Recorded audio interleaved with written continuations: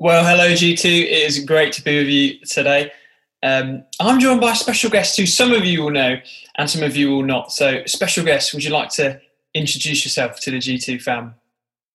Hi G2, I'm Miriam Swanson, formerly Swaffield. The artist formerly known as Swaffield is actually the official title. And I'm calling from Jacksonville, Florida in the USA, but I did university and then a whole nother bunch of years in York. So you guys kind of feel like my home church in many ways.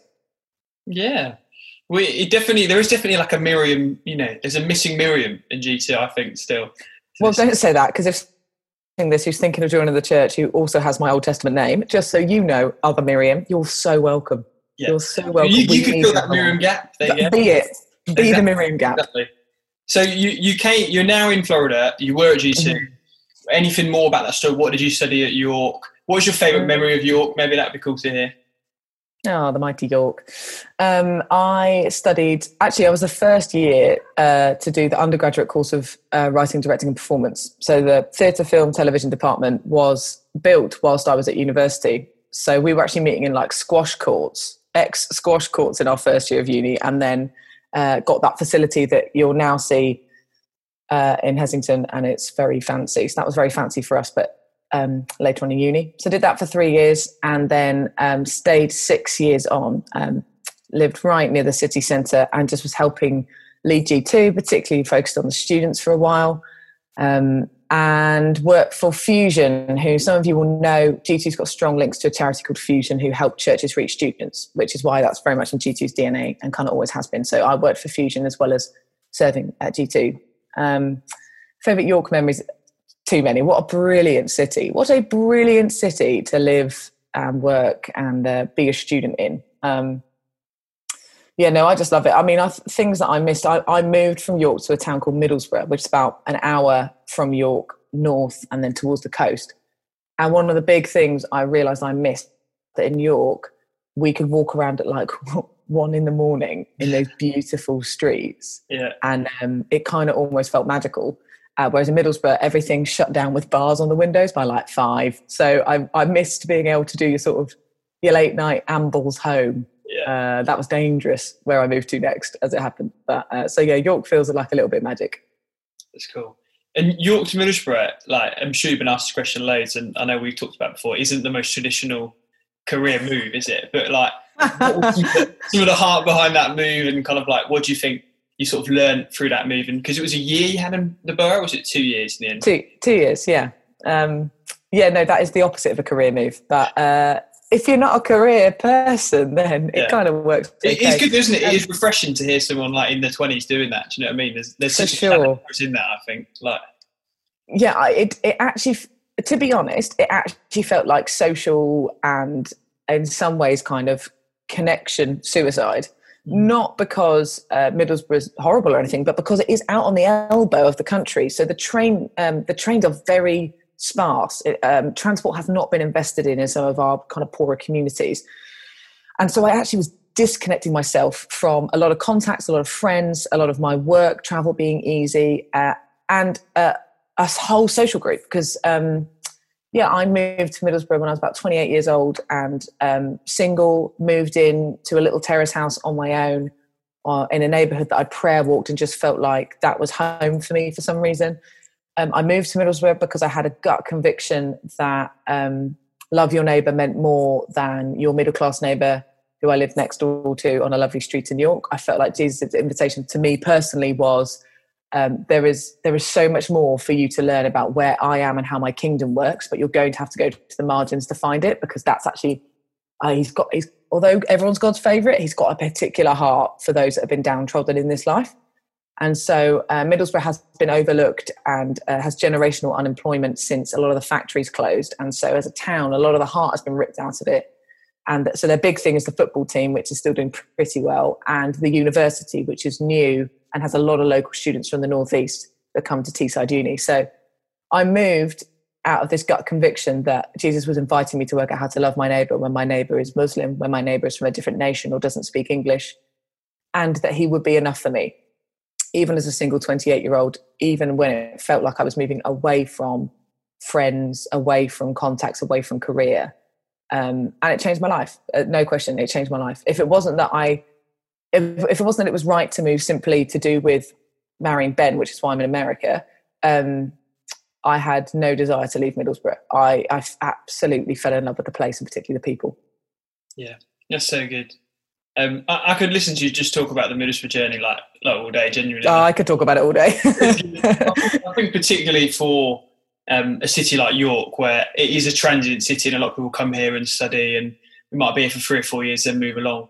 There's something challenging in not just defaulting as I'm going to London, but thinking, okay, where is it that have you invited God into that conversation before? I could go here, I could go there. So the fact that you've been there, done that, and got the t-shirt, quite literally, up the borough indeed. And obviously you mentioned you're in America now and kind of that journey of marrying Ben, moving to the States. How long have you been in America? What has life been like in America? Because imagine it's a different experience and kind of learning curve than it has been being in Borough and in York before that. Oh my gosh. Particularly 2020, yeah. It's been kind of more of a culture shock moving to the States than it was moving to an estate. Like, I found Middlesbrough way more life-giving in terms of sharing Jesus and making genuine friendships with people not like me.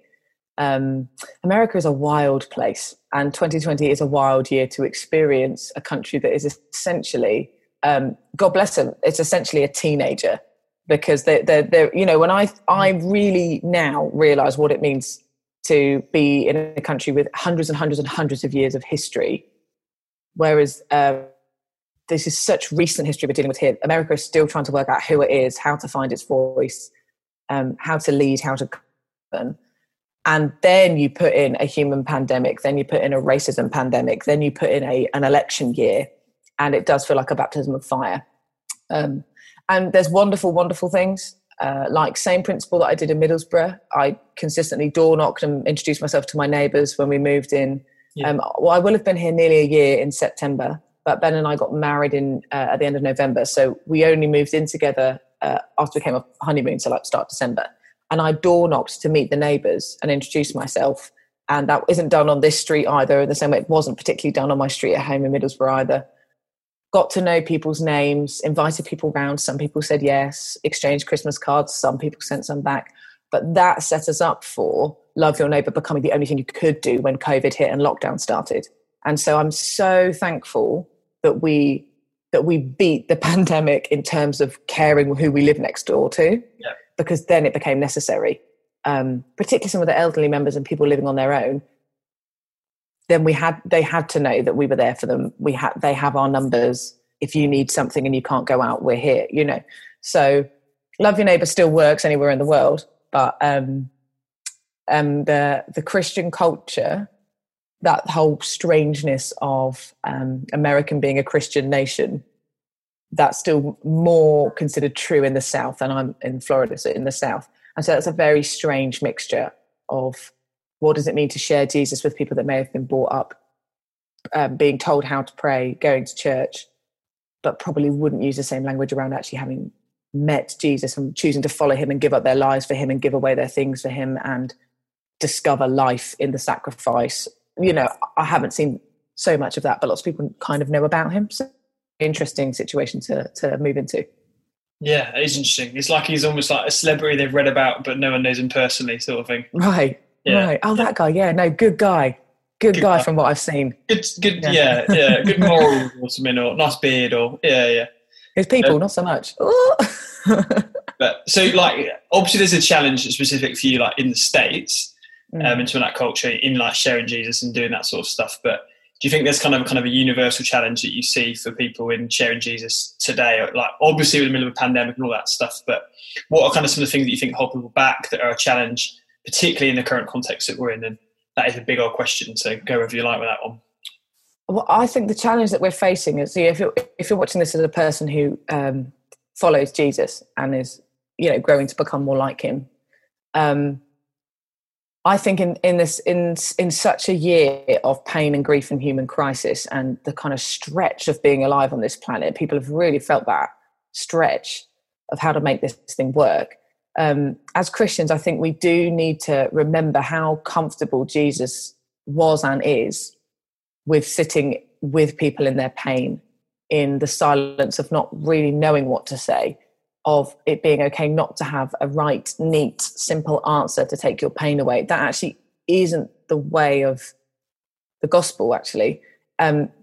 Jesus did weep and grieve and suffer and die and, yes, rise again, and yet still take people on a journey of dying to self. And I just recognize that as Christians, we need to be okay with mystery and pain in this season, because if we're not okay with grief and lament, you actually miss a big part of God's heart with and in humanity. But you also become irrelevant to a grieving world who there's lots of reasons to be afraid. Once again, as with many crises situations, those that were already the most downtrodden have been downtrodden further in this pandemic. Those with unstable jobs are the ones most likely to be unemployed. Those that already were struggling to get their finances together to even kind of move into a neighborhood where they can have a little bit more space, they have been more likely to contract COVID. So like, Christians being okay with the pain of the world will be just as much a testament that God is good news because God is still with us, than the good news of saying God heals, which he does. Not always in the way that you want him to all the time at the drop of a hat. Or, Jesus' eternal life, yes, also wants to transform your current life, even in the middle of the storm. And so being a good news people might mean that we are comfortable with people's pain and anguish and mystery. We're the best listeners. And we sit alongside the suffering, as well as working out how do we join in with God's work of bringing the world back to himself in all of the goodness that means. So it's a challenge, because if you want to be a Christian of right answers and quick conversations and just seeing people, pray the prayer to give their life to Jesus, actually giving your life to Jesus, it's more quick and it involves a lot of processing. Then, God, why did this happen to me this year? Even with, I'm just thinking about the UK exam results, you just got teenagers that are like, what has happened to my year and my work and my education now? That's the real question to wrestle with Christ, and it's not a quick fix from a Christian that's going to do it, and that's totally okay. So are we up for being on that kind of longer journey with people? It's good. Yeah. I think you're bang on, and I think, like you said, like we've only scratched the surface there of things that have been an issue and a challenge, and there's stuff like, obviously we mentioned before in the States, the racism pandemic, and like definitely in the UK, like we've seen so much of, the kind of almost like grief and guilt and like sort of, oh my word, I didn't know that you were going through this, or this was as bad for you as I thought it was. And that's been that kind of introspection for us as Christians. Yeah. How do we minister from that place and speak Jesus over people and with people and share that life with him? And to be honest, receive the grace of Jesus, because we're all in the same boat. Everyone's had a waking up, even if you've been doing the reading for years. And so to recognize that Christians are no further along in some ways, and rather than trying to pretend that we are better, let's just lie down in humility and say, together we're going to learn. And somehow I think God's grace is enough for me as I go on that journey. Yeah, we have to have a lot of humility right now, because we have not led the way in being anti-racist in the ways that I think the kingdom of God is deeply anti-racist. So there's a lot for us to learn too. Yeah, it's good. Just building off the back of that and your heart around like sharing Jesus and that, have you got any stories from the States, or maybe from your work with Fusion, from the kind of student mission field of this kind of last season, of what some of that stuff has looked like and how that's gone in your experience? I mean, I felt deeply encouraged to be able to keep in such close contact with Europe and what's happening in the UK, because it's given me a fresh appreciation for the unity and the way the Spirit of God is currently moving in the United Kingdom. And so for those of you who are there, just to don't granted where you are and the space in history that you're in, because the UK church is going through quite a remarkable move of the Spirit in terms of unity, in terms of actually loving your neighbours and realising the church is there to serve, not just to gather. So, I've been really, really encouraged. Like, I've got friends in Preston who've turned their church into a food bank with the supermarket trolleys and shelves and put toilet roll all over the altar. I've got, there's stories of like little rural churches deciding, how about we club together and we don't keep 4 buildings, but we share one, because what on earth were we doing paying 4 lots of rent in a village? Which is just, again, a really smart, unifying move.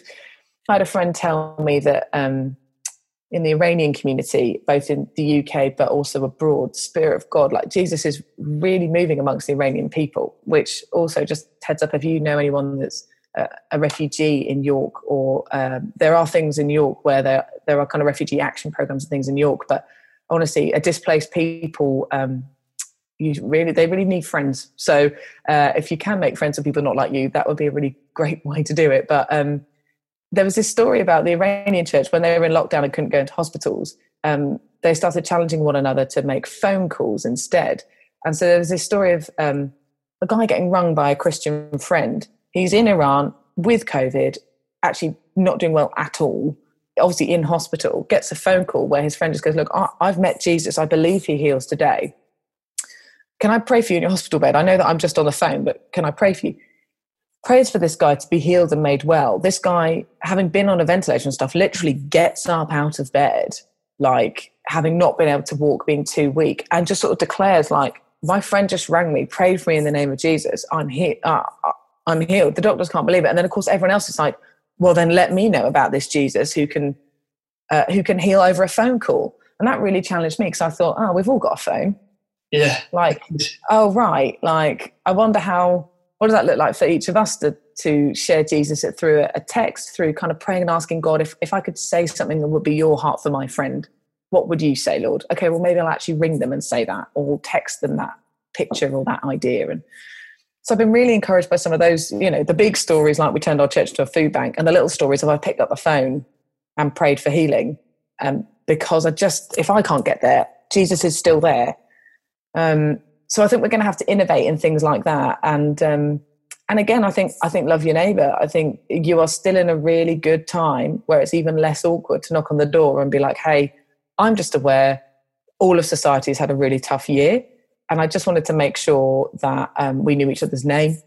And if you ever wanted a chat, we can sit in the garden or go for a dog walk or whatever your thing is. But I just wanted to say, actually, people need people. So, hi, I live next door to you, or I work on the neighbouring desk, or I see you every day when I pop in to get the milk from this place, or we've been in lectures for ages, but, so I would push through the awkward and I'd walk across the room. I'd say something. Now is a really good time to be a good friend. That hasn't changed, even in the midst of the storm. It's cool. And just kind of as we wrap up, I know you've got a dentist trip. I'm going to go to an American dentist for the first time. Isn't that exciting? Who knows what it will be like? We were just chatting before, weren't we, about like actually having to pay for. Well, I just don't know how much it costs everyone. You may never see me again. I might be working off my debt for my tooth. Who knows? Yeah. Well, your teeth look all right for now, so hopefully none of them will fall out in the next 10 minutes. But yeah, what would be some of your kind of encouragements and hopes for us as G2? Like, obviously, it's been a few years since you were with us, but you've still been tracking, and like kind of as you're going to this next season and all the stuff that's going on that we've been talking about, like what would be your kind of encouragement and hope for us? The phrase I've got in my head at the moment generally for the church is that we'd grow small. What I don't mean, obviously, is that you lose your existing community, but that we grow by celebrating and being positively loving the small, because not only legally can you not gather in big crowds, but also I just think if we've all got the guts to really go get serious with our faith and with other people, then it's in the smalls, it's in your small groups, it's in your little accountability sort of triplets or your prayer times, where we can grow deeper and then grow out in terms of inviting people into smaller settings where you're hosting them well. And so I think I'd love G2 to grow small. I'd love to hear stories of little communities multiplying all over the city, so that there wasn't anywhere that you lived that somebody didn't know it was good to be a neighbour of yours, and they hadn't in some way come into contact with the good news of Jesus through your life, through your prayers, and through the friends that you gather around you to help you on that mission. I also think G2 has always just had a gift for raising young leaders, giving people a voice who may have never thought they could have a voice before, and innovating ways to help more people know that God is with them and for them and they can know him. And so I would encourage you, even in this time in the online space, in the way that you do friendships, do uni life, innovate. You must try and be creative, because G2, it's in our DNA to be a creative church. And try some things. I don't know what else you've got to lose, really. Try some things that might end up being good news for somebody that didn't yet know. And I love the fact, as hard as it will be in some ways, I love the fact that you're going online in a big way. Now is the time to invite. Now is the time to invite. And when you are able to have people around your house, you know, eat together, watch and then eat, or create your own small community, bigger watch party. But the online invitation, it's really smart that you're going public, because this isn't just for you. Of course, G2 isn't just for you and just for me. So share it, and be unapologetic in what you believe. Not because you're forcing it on anybody, of course not, but because you're real and honest and telling the truth. And so if you love G2, if you love the good news of God's community together, then who are you inviting? Great. Hey, that's so good. There's just so much to unpack there, mate. Like, that's so much for chatting with us. And before your teeth fall out and you go to the dentist, that's in Jesus' name, no. Can you just pray for us as we end? Just pray for G2. That would be great. Of course. Oh, Jesus, thank you that we are family. Mm. Holy Spirit, thank you that you live in us and you move amongst us. God, thank you that online encounters is a very normal space for you to meet and to move. So I pray even now that people, as they're watching this, would sense the peace and presence of God in their hearts and in their homes. And Jesus, thank you for your faithfulness, for this funny little idea of a church plant called G2 years ago that's become a fully fledged family that's an open invitation to others. And Father, I pray that each one of us would have the courage to be and share good news in this season, that each of us would work out how to invite people to encounter you in the online space, but also in our friendships. God, I pray that for the students that are about to show up in York, gosh, Lord, we just ask that you would, through crazy, miraculous and brilliantly normal ways, that you would somehow connect these freshers to community so that they would not feel alone. God, help us to be really great ministers of your presence when it comes to grieving and processing disappointment. But I do pray, God, that the young ones that are about to hit the uni, that they would find people of faith and light that can remind them that there's more to life than some of the trauma they've been through this year. We'd really pray for them. Father, thank you for those that lead and have been doing a huge job behind the scenes for ages. God, will you sustain them and will you give them vision as we move into a brand new season and a brand new opportunity to share Jesus. So bless this church, God. Bless this church in Jesus' name. Amen.